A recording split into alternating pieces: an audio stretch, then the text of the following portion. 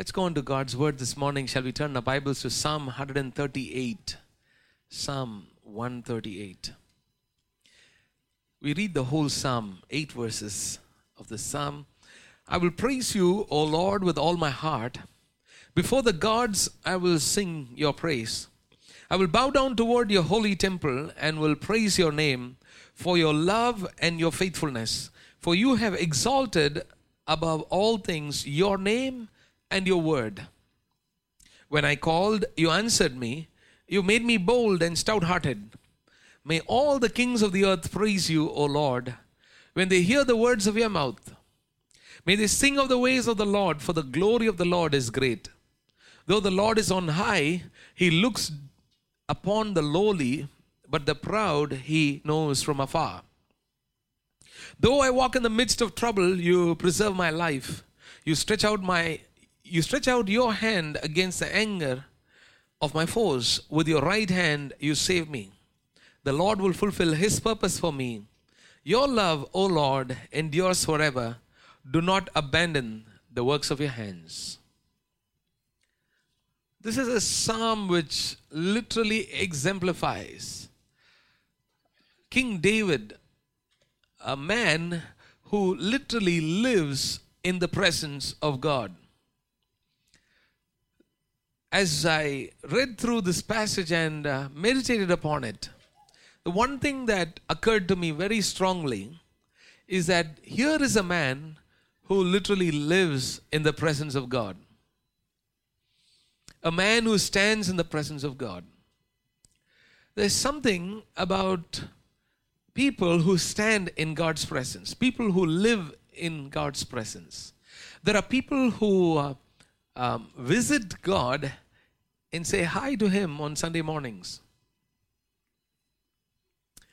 There are people who say bye to him, late at night when they go to bed. But there are some who live in the presence of God perpetually.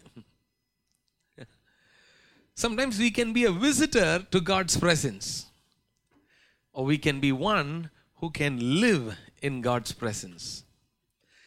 And looking at the life of King David, as a king, certainly he would have been a very busy man. People in high positions are very, very busy. It's difficult to even get an appointment with such people. It's impossible, nearly impossible, for an ordinary person to go and meet a king. It's only the officials, it's only the important people. It's probably those who come to visit him for state meetings who would get to have an audience with him. But as a king, he was a man who had God first in his life. He was a man who walked with God. He was a man who was after God's own heart. It's amazing to find that he says, I will praise you, O Lord. I will bow down to toward your holy temple. I will praise your name. And he says, I called you and you answered me. He says about how the Lord has been with him in times of trouble. He talks about how the Lord is there to preserve his life, how there is great confidence that he has found in God. There's a great assurance, there's a great strength that he has found in God. All that has come out of this deep, intimate relationship with him. Christian life is not about just going through some rituals or some traditional forms. It's not about keeping some culture.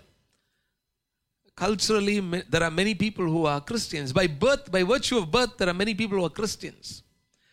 By name, because the name has a Christian name or a biblical name, or sometimes a European name, it somehow seemed to have this tag that the European names are also Christian names. No, European name. But doesn't mean the same. Or some biblical name. And so, by virtue of name, by virtue of culture, by virtue of birth, there are people who have an identity of being a Christian, or just because they go to church or they have a membership in a church, there's an assumption that they are Christians. But essentially, what it means to be a Christian. What does it mean to be a Christian? To answer that question, it means that a person who is truly in a dynamic relationship with God, who has taken God to be his or her Savior, who has accepted Jesus as the Lord and the Master of their lives, and continues to live in this personal relationship with God. You know, God is love, the Bible says. And God is not an impersonal being. He's not some kind of a power or a Shakti or some kind of an apparition in the clouds, or he's not just some concepts of philosophy. But God is a personal being just like you and I. If you and I are relational beings, it is because God is a relational being. You know, we cannot exist by ourselves without anybody else around us. We can only exist in relationships because God has created us that way. And that's why there is a longing for love. There is a longing for acceptance. These are intrinsic to human nature. This is natural to human nature because that's the way we have been created. We've been created with this need for love, this need for a relationship. This is how God has made us. Because He Himself is a relational God, and the triune God live in community. God the Father, God the Son, Jesus Christ, and God the Holy Spirit. It's not three gods, it's one God, but in three persons live together in perfect harmony, and there is community, there's unity in the community of the Trinity. There's perfect harmony in the community of the Trinity. They live together there is oneness, there is unity there. There's a relationship, there's a love within the Godhead. And that's why you find Jesus in His human form. He was truly human and truly divine when He came and He was born in Virgin Mary and He was living on this earth. Jesus was always communing with the Father. He was always in conversation with the Father in heaven. And on the cross, when darkness came upon the whole world, the sins of the whole world came upon Him, when He died on the cross for our sins, all of the sins of mankind, all of the curses, all death and, sickness and diseases and everything was laid upon Him. When everything came upon Him and darkness came upon this earth, He called out saying, "Why have you forsaken me? My God, why have you forsaken me?" There was a breach in the relationship because of the darkness and the sins that came upon Jesus. Because of all that was laid upon Him, there was a brief breach in the relationship between Jesus and the Father. Jesus always had this intimate relationship with the Father. And so as a relational God, God has also made us as relational beings. There's a spirit with which God has made us. When God made man, He made man out of the dust of the earth and He blew His breath into mankind and man became a living soul. He blew His spirit into man. And so as human beings, we are spirit beings. We are eternal beings. There is the aspect of us that would never die. Even when we die in this world, it's only the body that dies. Our spirit never dies. Our soul never dies. And God has put His Spirit inside of us. And that's why we are able to recognize God. We are not just like the perishing animals of this world. We are not just made up, human beings are not just a sum up of just matter and chance. Somehow by chance and with some composition of matter and chance coming together, boom, there came a human being. No. God created us with a spirit whereby we could connect with the Spirit of God.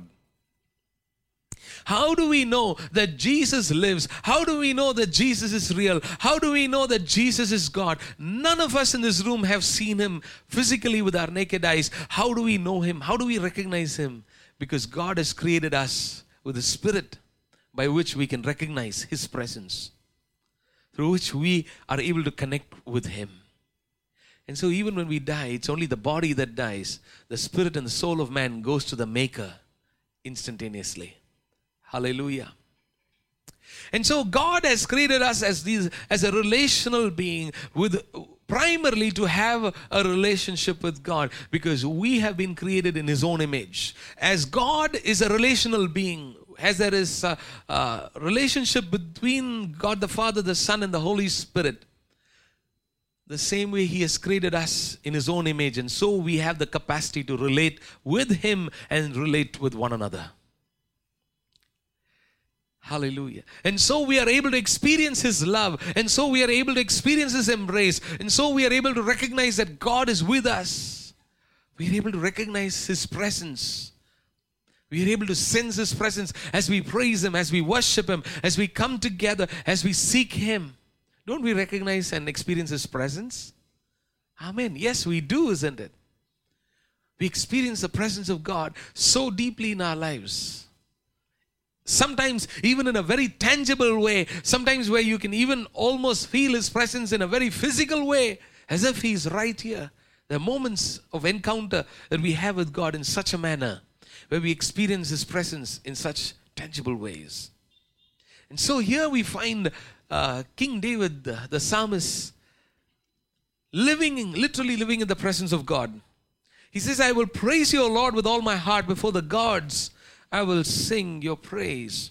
I will bow down toward your holy temple and will praise your name for your love and your faithfulness, for you have exalted above all things your name and your word. When I called, you answered me. You made me bold and stout-hearted. May all the kings of the earth praise you, O Lord, when they hear the words of your mouth. May they sing the ways of the Lord, for the glory of the Lord is great. The first 5 verses of this passage, he is exalting the name of the Lord, praising God for His goodness, for what God has done in the past, because he's experienced God in such a manner. He goes on to say that even the kings like him, the other kings of the nations around him, should know him, and when they hear of him, they shall praise him, that they should also come to know him. May they sing of the ways of the Lord, because he had experienced God in his life being a king and what it takes to be a king. And he has recognized that there is a king above him. Hallelujah. He's recognized that there is a king above him. Even though he's a king over the nation, there's a king above him. And the kings of the earth also need to know him. He's a man who has recognized God. He's a man who is connected with God. He's a man who's in the presence of God. He lives in God's presence, where his greatest desire, the greatest desire of his heart, is to praise and know God. To know God, to praise him, to experience his presence. In verses 6 to 8 you find, though the Lord is on high, he looks down upon the lowly, but the proud he knows from afar. Though I walk in the midst of trouble, you preserve my life. You stretch out your hand against the anger of my foes. With your right hand you save me. How did he know all of this? Because he has experienced it. And that's why I say he's a man who lives in the presence of God. He's a man who walks with God. He's a man who knows God. He's a man who has God in his life. And when we say he's a man who knows God, it's not just intellectual knowledge of God. It's not just by reading a book.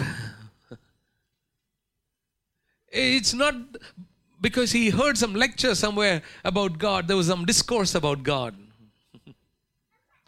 It's because he has experienced God personally in his life. Because of the way he has connected with him. Because he has come to know him in such a personal way that he has now found God right there with him whenever he needs him. He's right there to help him. He's right there to preserve his life. Right there. He's on high. He also knows how great God is. That he lives on high. But he also knows that he looks down on the lonely. And he also knows how he deals with the proud. He knows how he is right there to help those who are in need. To preserve the life of those who are in trouble. And how he would fight against his foes. He knows God. He's been living in his presence. And he confidently says in verse 8, the Lord will fulfill his purpose for my life. When can we say the Lord will fulfill his purpose for my life? How can we recognize and know that God has a purpose for my life? And how can we be confident in the fact that God is with me and God will do these things in my life? It comes out of living in His presence. And so in the first 5 verses, he's praising God for the experiences that he has had in living in His presence, looking back, reflecting on the past. I will praise you with all my heart. I will sing your praise. I will bow down toward your holy temple, and I will praise your name. For you have exalted above all things your name and your word. When I called, you were right there to answer me. You made me bold and stout-hearted. You see, God has made Himself known to David by His name and by His word. He has experienced the power that comes through using His name. David went to meet Goliath. How did he go? Not in the arm of flesh, not in the strength that came through the arm of flesh. But he went and said, I come against you, Goliath, in the name of the armies of the living God. He has experienced the power of His name. Samuel the prophet came and anointed him, poured oil on his head while he was still a young boy tending sheep. Never did he imagine that one day he will become the king of Israel.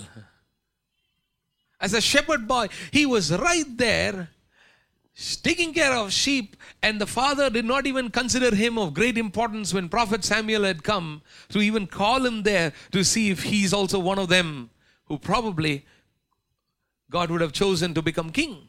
He didn't even consider David to be worthy enough to be called in the presence of Samuel the prophet.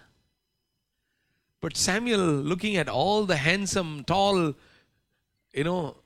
stately looking men who seemed to have, appearances and dispositions of a kingly stature, he looked at every one of them and God said, no, none of these people are going to be chosen to be king.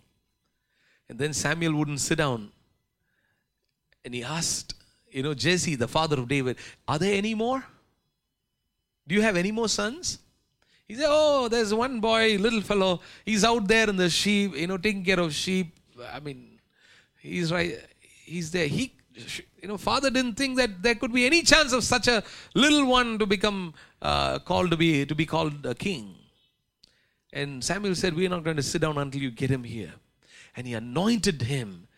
And the word of God came to him. And as the word of God came to him, and as he was anointed to be king, the same way God established his life in such a manner and elevated him to become king over Israel.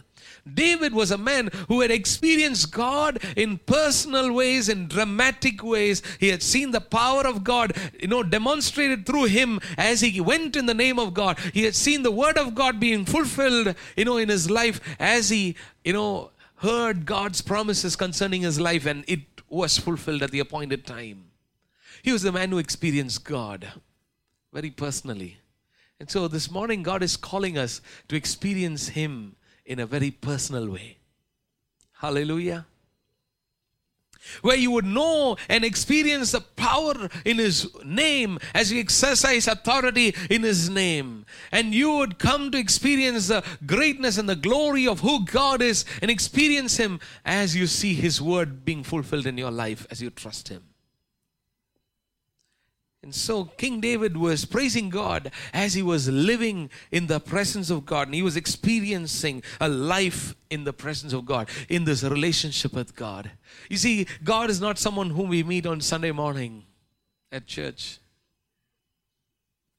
God is someone who lives with us, who stays with us, who has come to stay with us. Because the Bible says, behold, the habitation of God is among men. He has come to live among us. Hallelujah. And so we got to be experiencing His presence in such a manner. God wants us to experience His presence in a very practical way. It is not some, a mystical experience of some kind of a presence somewhere in the atmosphere. Some people think of the presence of God to be something very mystical somewhere, some kind of a cloudy thing in the atmosphere, a heaviness and a feeling that you might get sometimes once in a while. No, but the presence of God is simply talking about the very person of God living with you. Amen. If you have members of your family living with you and you know that physically that they are present with you, and you are eating with them, you're talking to them, you live in a relationship with them, and you have family, you have people around you. As much as people around you, persons around you are real, so is God as a person real with you. Hallelujah. Amen. Praise the Lord. He's not absent in our midst. He's present in our midst as a person. Not just in some kind of a cloudy, mystical form, but as a real person. Would you just touch a neighbor sitting next to you, if you don't mind? Do you think they are real? Just touch and see. Is this a real person or some spirit here? No, real person, right? As much as they are real, so is God real. Hallelujah. Amen. As much as they are real, so God is so real with us. And you can experience His presence in powerful ways. And so now you look at verse number 3. He says, when I called, you answered me. You made me bold and stout-hearted. This is what happens. This is the way a person enjoys the benefit of a rich reward and rich returns on his trade with heaven in prayer. If anyone is in a trade with heaven in prayer, this is the kind of rich rewards you get. What happens when you do trading? When you're trading, you invest something, you're buying and selling, and then out of that you earn profits, you earn rewards, you have returns on investment, ROI, isn't it? This is what happens when there's a person who lives in the presence of God, when he's engaging with heaven. When you are constantly engaging with God, when you're constantly talking to God, when you're taking your problems to Him, when you're talking about your needs to Him, when you're talking about decisions that you're going to make. Sometimes we make our decisions and then we talk to God about it because they didn't work out.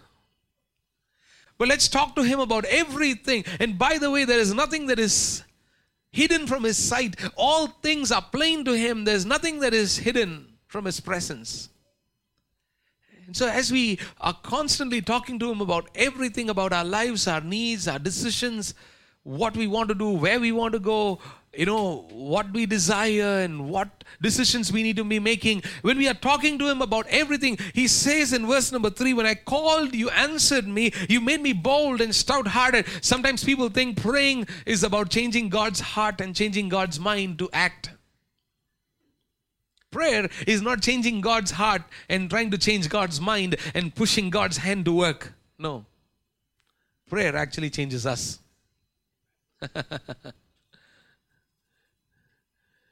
God is at work and God will do His work whenever He wants to, whatever He wills to do, He will do.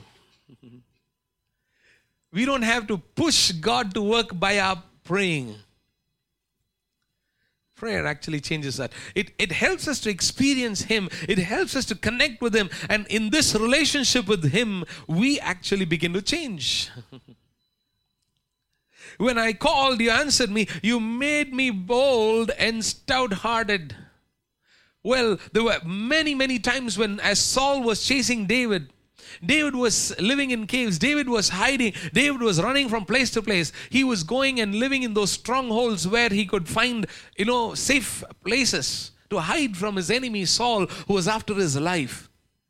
And so, in darkness, in loneliness, far from home, far from family, far from secure places, far from finding, places to find food and shelter and clothing, he was in all loneliness. But as he was calling on God, God answered him. How did God answer him? By strengthening him, by giving him confidence, by giving him boldness, courage to be determined of what he must do. Hallelujah. Prayer actually makes you bold and stout-hearted. Boldness, courage, and the determination to move on, to do what God has called you to do. It is not something that will change God's heart or God's mind or push God's hand to work. Prayer fundamentally is something that connects us with God, enables us to have this relationship with Him, and God answers us. And the many times God's answer is in strengthening us, making us bold and courageous, giving us the will to carry on even when the storms are blowing against us, when the winds are rising up against us, when people are talking against us, when people are abusing us, when people are, casting us away, when people are accusing us, in the midst of all, odds, in the midst of all health situations, in the midst of all kinds of financial difficulties, prayer gives us the strength, the courage, and the heart and the will to carry on. Hallelujah. In this relationship with God, we find strength, we find hope. And that's the way, David was living in the presence of God. That's why I said the message is titled as Living in the Presence of God. It almost looks like the whole passage does not seem to have any reference to the presence of God. You don't find those words there. But this is an outcome. This is a psalm that has come out of living in His presence. When I called you, you answered me. You made me bold and stout-hearted. May all the kings of the earth praise you. Oh, he says, I as a king, I have seen who God is. Man, every king needs this God. If you are a king and you don't have this God, and if you are not living in His presence, oh, you're a pauper. You're a loser. That's essentially what he's saying on the other side. If you go back on the reflection of his thoughts, he says something, but what it actually means, if you look at it from the other side, it's almost like this. May all the kings of the earth praise you, O Lord, when they hear the words of your mouth. May they sing of the ways of the Lord, for the glory of the Lord is great. Hey, kings, you ought to know this God. I as a king, I have found God to be such and such a person. I have found victories. I have been able to pull down Goliath. I have been anointed as king. I know who I was. I was a shepherd boy. Now, because of the word of the Lord, I have become a king. I know what it is to be walking in the presence of God. I know what it is to be knowing this God whom I serve. You kings also need to know Him. You don't know, you have no clue what it means to walk in God's presence. In the moment you start living in God's presence, you want others to experience what you have been experiencing. Hallelujah. You see the emptiness in the people's lives. You see the void in people's lives. You see the dryness in their lives. You see the hopelessness in their lives. You see the way their lives are so empty and their lives are so meaningless. You see the way they are groping in the dark, trying to find a way. You see the way they are, so much without God. And if only these guys have God. If only these people know God. If only they'll also know this presence, the presence of God that I have been experiencing. Oh, it's going to be amazing for them. That became his wish. A man who lives in the presence of God will always want to have others also experience the presence of God. A woman who experiences the presence of God will want other women also to experience the presence of God. Hallelujah. Amen. Praise the Lord. Have you sensed that many times, or at least at some time in your life, when you met some people who are not in God's presence? There's some people who did not know God. There were some people who were, empty, and their lives were dry. Their lives were full of curses, and their lives are full of sin. Their lives are filled with sorrow and hopelessness, and they were helpless in their lives. Even though they had much, they had money, they had wealth, they had property, they had influence, they had positions, they had power. But yet you were able to see through their lives and saw the emptiness in their lives. Anybody like that? Amen. Yes, that's what happens when there's a person who lives in the presence of God. You wish for others to also live in God's presence.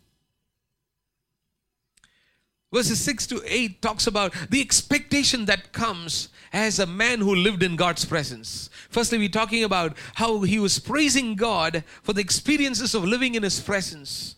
Secondly, we find here in verses 6 to 8, there's an expectation that comes. There's a comfort of hope for the future.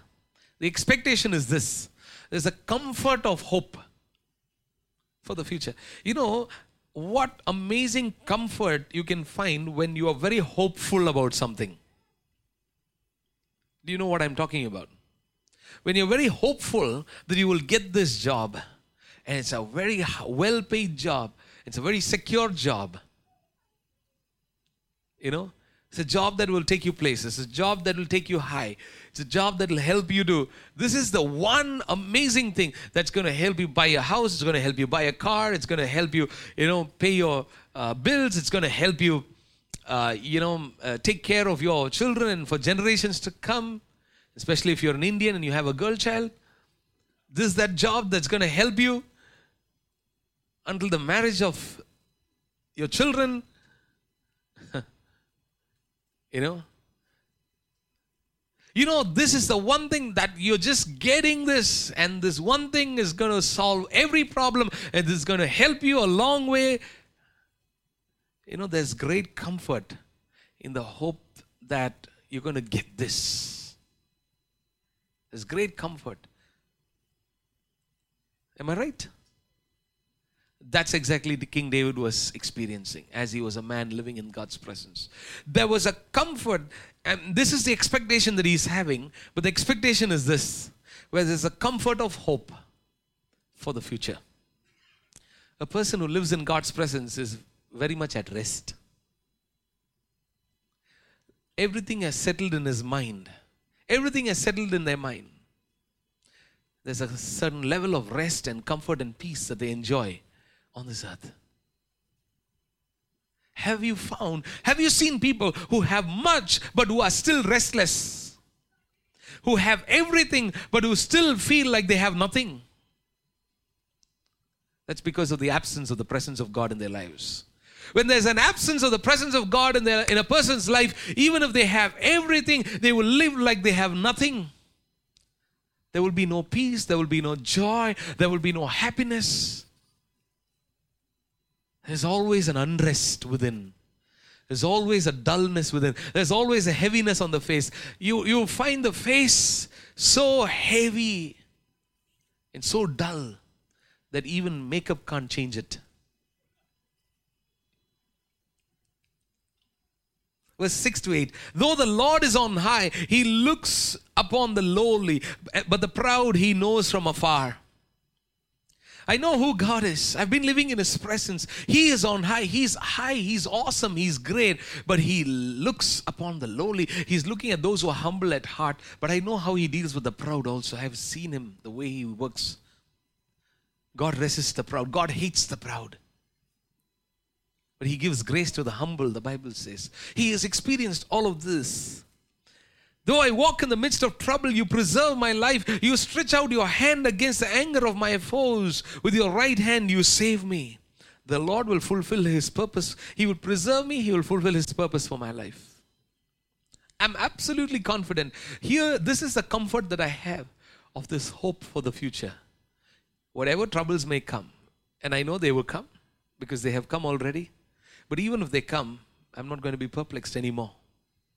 I'm not going to be worried. I'm not going to be in distress. I'm not going to be anxious. I'm not going to be troubled by the troubles. This is because I have this great comfort of the hope for the future. That God will fulfill his purpose for my life.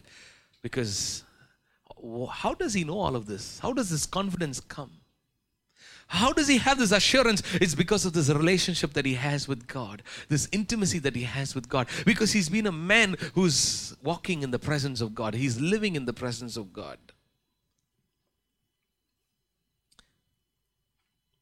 The centurion who came to Jesus for his servant, for the healing he came. He said, Lord, my servant is, dying. He's sick. He's dying. And Jesus said, we will go. He said, no, Lord, you don't have to come all the way. I don't deserve you to have you under my roof. Because I know I am a man of authority. I know what it is. I understand what it means to be in a position of authority. You are of high authority, so far and high above me. I am just a centurion who's head of 100 soldiers. A centurion is the head over 100 soldiers. But I know what it is to be in authority, because I say to a man, go, and he goes. I say to a man, come, and he comes. I know what it is to command, and it will be done. And so as a man who is an authority over everything, I know who you are. You just say a word, and my servant will be healed. Hallelujah. A person who is in a personal relationship with God, who has an encounter with God, who sees who God is, who sees the greatness of God, who sees the power of God, who experiences the authority that he has, will not be worried or perplexed. He will even say, Lord, no, you don't have to come all the way to my house. Just say a word, my servant will be healed. I know you have authority. I know what it is to be in authority. I know things get done when a man speaks in authority. Hallelujah. Such confidence comes as you live in God's presence. Hallelujah. Amen. When you are in the middle of a crisis, when you are in the middle of a need, when you have some situation on a day-to-day basis, even at workplace, when you are facing a crisis and you have to manage it, or at home you're in a sudden situation, you're caught in a situation where you have a financial need or a health crisis, and suddenly somebody fell sick or something went wrong, and something happened in the middle of the night, you will not be perplexed. You will not be disturbed, because there will be great comfort in the hope of what God is able to do, because you know already who He is.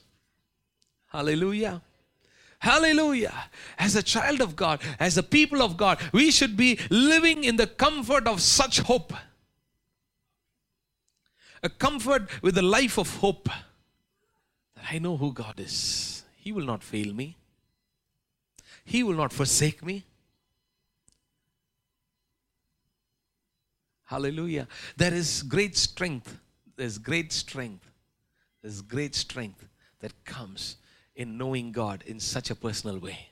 And that's how God wants us to experience Him every day of our lives. Amen.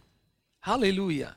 Not as someone who is distant, not as someone who is only there at church, not only on Sunday morning, not only in a prayer meeting, not only when there's a pastor leading in prayer, not only when there's a preacher preaching,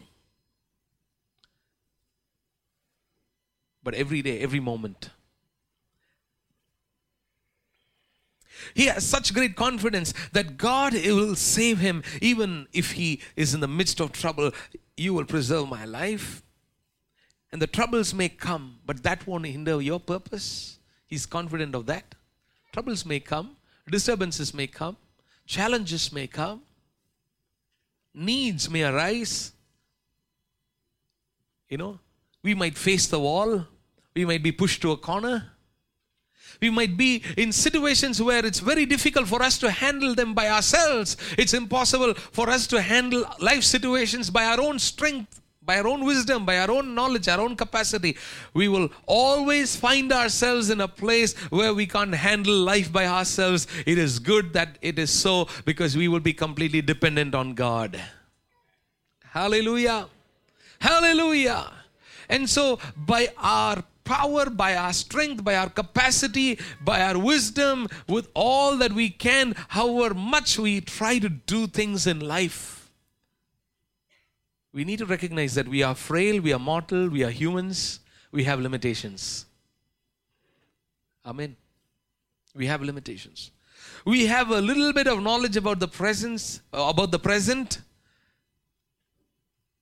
quite a bit about the past, but nothing about the future. Amen. Some of us probably talk like we are authority on our whole lives and our future and everything. But we have no clue. Some people say, oh no, all that is, this is all, child's business. I can get it done. I'm a man. We can solve these problems. Oh, what is all of this? One phone call, one visit, I can get things done. If I just put in a word, everything will happen. Unfortunately, sometimes people who said that don't even exist after a while. Yeah. They tell about something that they can just, it's all nothing. No, we can never be at that place Because God will always put us in situations which we cannot handle. Amen. That just makes us to become completely God dependent. God dependent. You look at the confidence that Apostle Paul had. Read with me in Acts chapter 27. A situation where they were almost going to lose their whole lives, and they were in the middle of the storm. Acts 27, verse 13 to 26. When a gentle south wind began to blow, they thought they had obtained what they wanted, so they weighed anchor and sailed along the shore of Crete. Before very long, a wind of hurricane force, called the northeaster, swept down from the island. You see, these days, those days they had names for these hurricanes. It's not just a modern thing. The ship was caught by the storm and could not head into the wind, so we gave way to it and were driven along. As we passed to the lee of a small island called Cauda, we were hardly able to make the lifeboat secure. When the men had hoisted it aboard, they passed ropes under the ship itself to hold it together. Such was the storm that they feared that the ship itself will be broken, They passed ropes under the ship to keep it secure. And fearing that the ship itself to hold it together, fearing that they would run aground on the sandbars of Syrtis, they lowered the sea anchor and let the ship be driven along. We took such a violent battering from the storm that the next day they began to throw the cargo overboard. They wanted to make the ship lighter. On the third day, they threw the ship's tackle overboard with their own hands. When neither sun nor stars appeared for many days and the storm continued raging, we finally gave up all hope of being saved. A hopeless situation where in the middle of the storm and they're starting to throw things over into the sea, and they know that the ship is going to break and fall apart, and they're putting ropes and tying the ship itself to keep it from breaking up. And they've lost whole hope, and we finally gave up all hope of being saved. Verse 21, after the men had gone a long time without food, Paul stood up before them and said, "Men, you should have taken my advice not to sail from Crete. Then you would have spared yourselves this damage and loss. But now I urge you to keep up your courage." When everybody had lost all hope of being saved, and remember, Paul himself is on that same ship in the middle of the sea. And those were times where you didn't have, satellite telephone connections and communication systems and, navigational equipment like, it is available now. You can SOS, and then, you might even get a helicopter. Somebody might come and rescue. So many times you find such things happening even in the middle of the storm.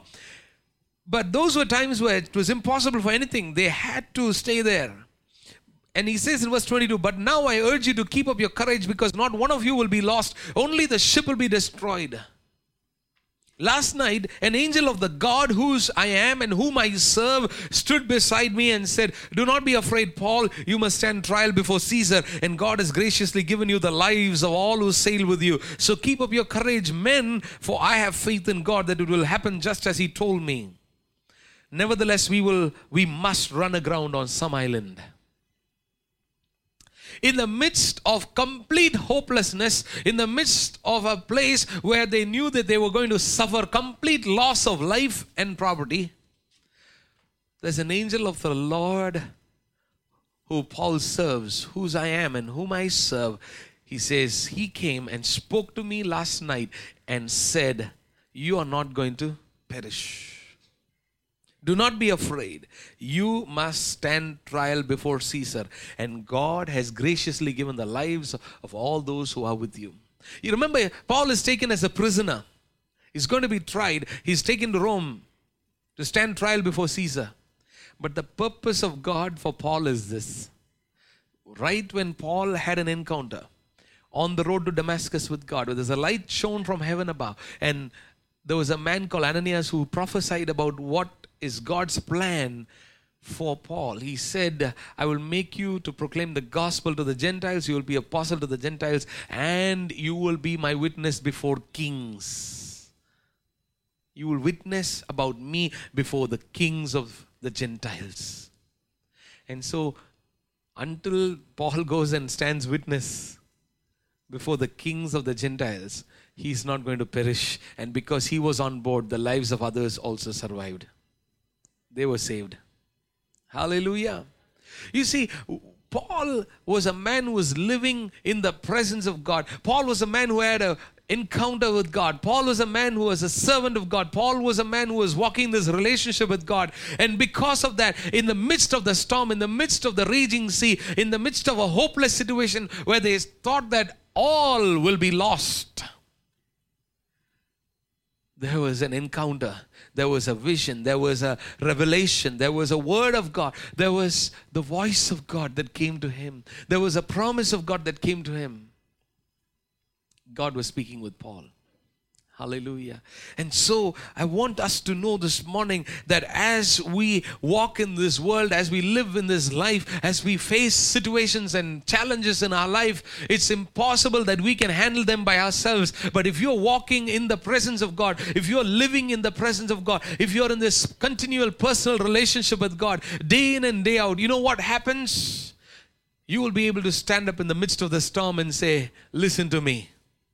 You will be able to speak courageously. You will speak with clarity. You will speak about what is yet to come. Hallelujah. He spoke up in the midst of, people were so afraid that they will lose their lives. They had no food to eat. They were in this battered ship in the middle of the ocean. But here he was able to rise up and speak with courage. Here he was able to speak with clarity.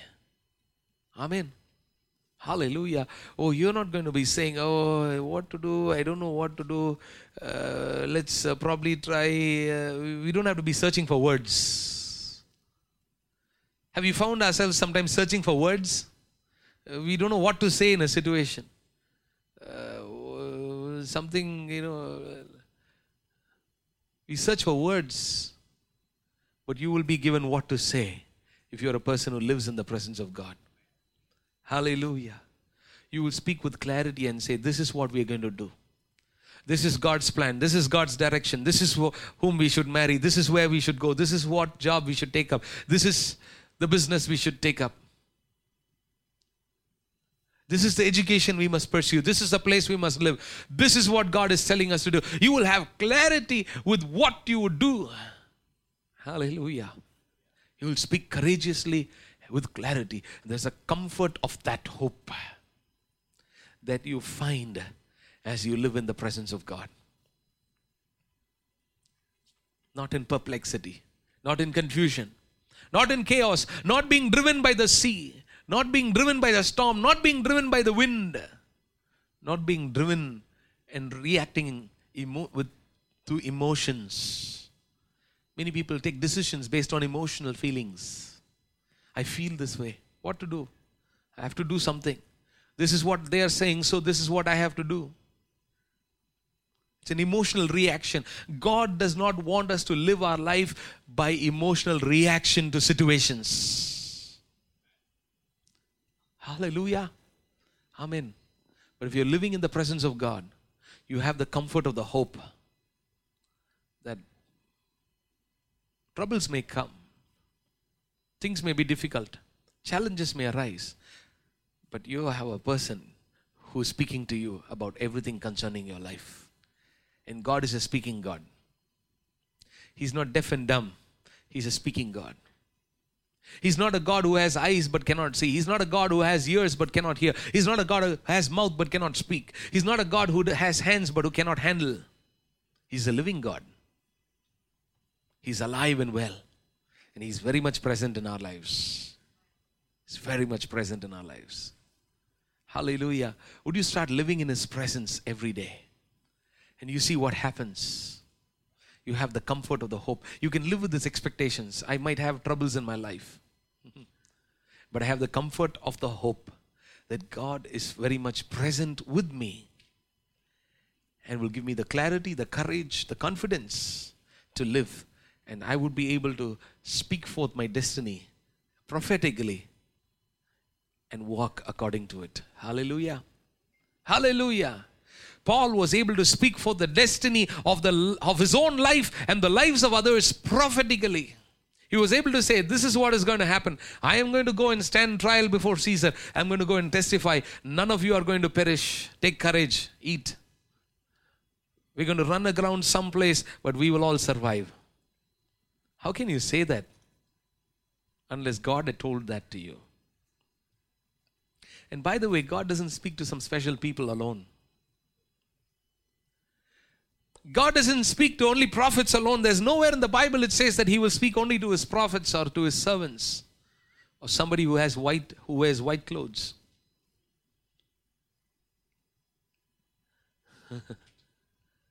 God speaks to anyone who is in His presence, who's willing to hear Him. Amen. Hallelujah. And so this morning, may we be encouraged and strengthened to walk in the presence of God, to live in the presence of God, to live with a consistent relationship with God. Not visiting Him once in a while, but to walk consistently in His presence. And then you will be able to praise Him for what He has done. And you will have the confidence, the comfort of hope for the future also as you live in His presence. Hallelujah. You will be able to speak the destiny of your own life and the life of your own children. You don't have to run here and there asking for somebody to prophesy about your life and ask and see what God has in store for us and our future. God will speak to you about you. God will speak to you about your children. God will speak to you about your marriage. God will speak to you about your children. You about the life of your children and the marriage of your children, the jobs, the positions, the places, the things that they have to do and you have to do and where you have to go, what you have to do. God will speak to you. He will reveal things that are yet to come. Amen. Would you live in His presence every day? Walk in His presence every day. In closing, I just want to close with this. There's a family whom we visited recently, a few days back, a pastor's family, an elderly couple, 77 years old, and his wife is 74. And his wife is terribly sick for the last 2 years.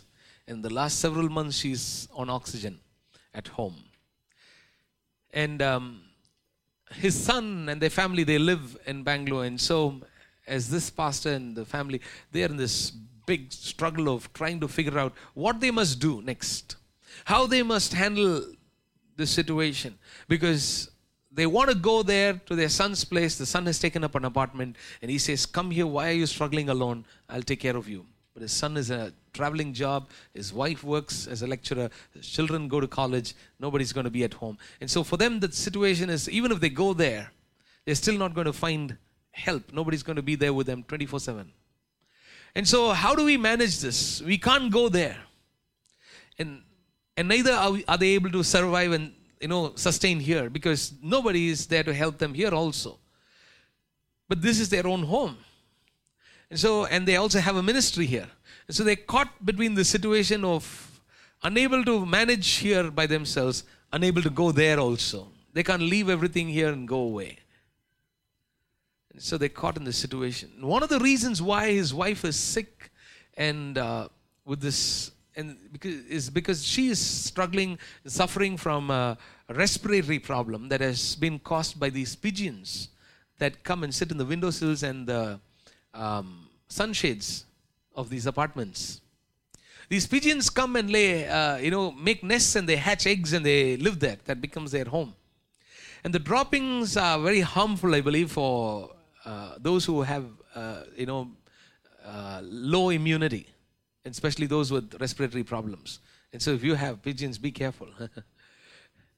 And so they were unaware of this, and they've lived in this house for probably 15, 20 years, and this has taken a toll on her over a long period of time. And the last couple of years, it's affected her so badly that it's led them to this place where she is now on oxygen and bedridden. For a few minutes, she can take it away, and then she would again struggle to breathe, and then she'll have to keep it again. Very sad to see this. And a month back, Selvi and I, we visited them. Just wanted to go and see them. We prayed for them and came.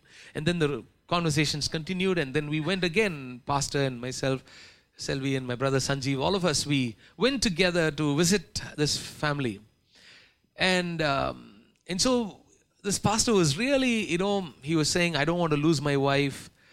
he was getting a little emotional and, real fear of what is going to happen and how are they going to manage, and all of this struggle was going on. He was sharing his heart and the whole history of what they were doing and everything.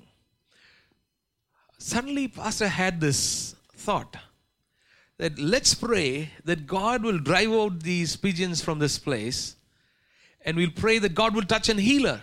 God is able to heal, and the doctors have said that this is a respiratory condition which cannot be healed.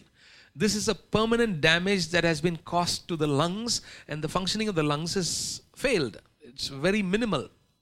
And so no medication or therapy or treatment or nothing can help in reviving it back, because the organ is damaged by itself. And so as soon as Pastor said, let's pray that God will drive out these birds from this place, and these infectious things that are in this atmosphere will be cleansed, that God will, bring about that change. And as soon as he said that, and that God has given us authority, and, when God created man, he said, be fruitful, multiply, replenish the earth, and have dominion over the earth. God has given us authority over nature. Jesus commanded the winds and the storms to die down, and he said, peace be still, and the wind and the storm, nature came under control at the words of Jesus, and the same authority he has given us. And so we said, why don't we pray? And the moment Pastor said that pastor got energized. He sat straight. He became louder. There was a great confidence that came into him. He said, yes, that's right. Why should we leave? Because all these several months they've been battling with this, decision of wanting to leave but unable to leave. Unable to stay, unable to leave. They're tormented in this situation. He immediately said, that's right. Why should we leave? It's the birds that have to leave. And so we began to pray. And there was such a, the presence of God, and God helped us to pray together. And then we went into the room and applied oil together, and, Selvi laid hands on that auntie and prayed, and all of us prayed together. And the next morning he calls and he says, auntie has got up. She's got everything ready for the servant maid to come, and all the vegetables and everything, she's put them arranged in the kitchen. Hallelujah. Amen.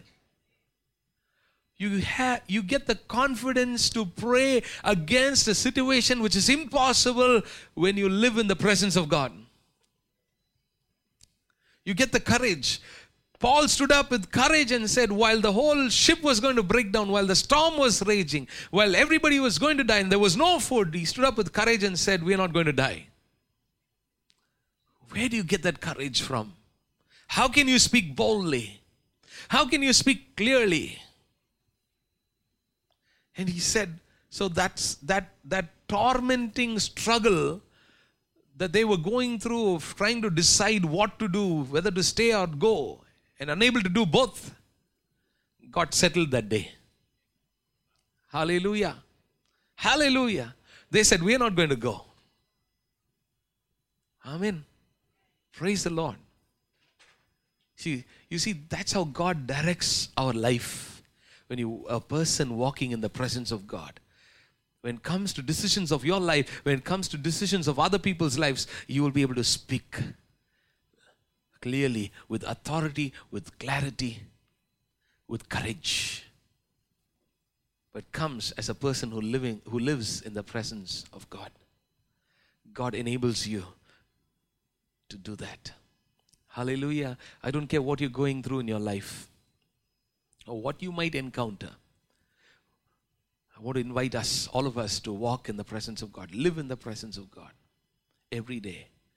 And you will see, you will settle matters of your own life, and you will settle matters in the lives of others also. Hallelujah. Hallelujah. You might be looking very insignificant. Paul was a prisoner, taken for trial. But he's a man who's speaking with authority, with clarity, even when the bosses didn't know what to do. The subordinate, the slave, the prisoner was able to speak. Hallelujah. Hallelujah. That's what happens when God is in a person's life. When a person lives in the presence of God. Shall we pray? Hallelujah. Thank you, Jesus. Thank you, Jesus. Hallelujah. Praise you, Jesus. Oh God, hallelujah. Would you commit yourself this morning and say, Lord, I want to walk in your presence. I want to live in your presence. I want to experience your presence. Not once in a while, not someday, not some moments of an encounter with God. Not when somebody prophesies, not just on a Sunday morning, not on a few occasions, but all the time. Hallelujah. Jesus. Hallelujah. Thank you, Jesus. Thank you, Lord. Hallelujah. Lord, prepare me to be a sanctuary,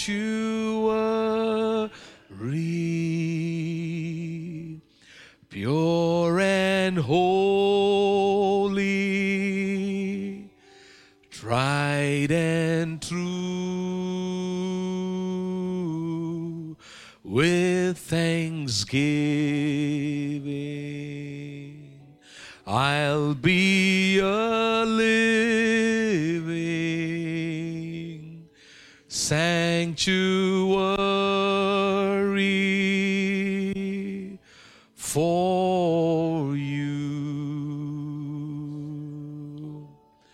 Lord, prepare me to be a sanctuary, pure and holy,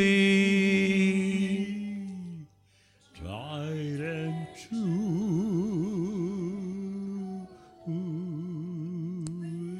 and sweet. I'll be a living sanctuary for you. Father, we thank you for your presence in this place. We pray that every one of us, Lord, will continue to live in your presence. Lord, we pray that we will, Lord, be carriers of your presence. We pray that, Lord, we will be, Lord, your house, that we will be your dwelling place. Lord, you wanted to come and dwell among men, O Father, and you have come from heaven to earth to dwell amongst us, O Lord. And we pray that you will be with us. We pray that we will be in your presence all the time, Lord, morning and evening. Lord, that we will meditate on your word day and night, O Father. We pray that, Lord, even the night watches, Lord, that we will call upon your name, Lord, any time and all the time, O Father. We pray that, Lord, you will give us such an experience as King David had, that, Lord, he experienced your presence in so wonderfully, in so many ways. Lord, he experienced the power in your name. He experienced, Lord, the goodness of your word being fulfilled in his life, and he lived with the comfort of the hope for the future. We lived with such an expectation, oh Father, and we pray that we will be people of God who will live in the presence of God, who will walk in the presence of God, who will be the carriers of the presence of God, that we will always have you in our lives, oh Father, that we will not forget you, Lord. We pray that you continue to keep us in your presence. Bless every one of us this morning. Send us with your blessings. We give you glory, honor, and praise. In Jesus' mighty name we pray.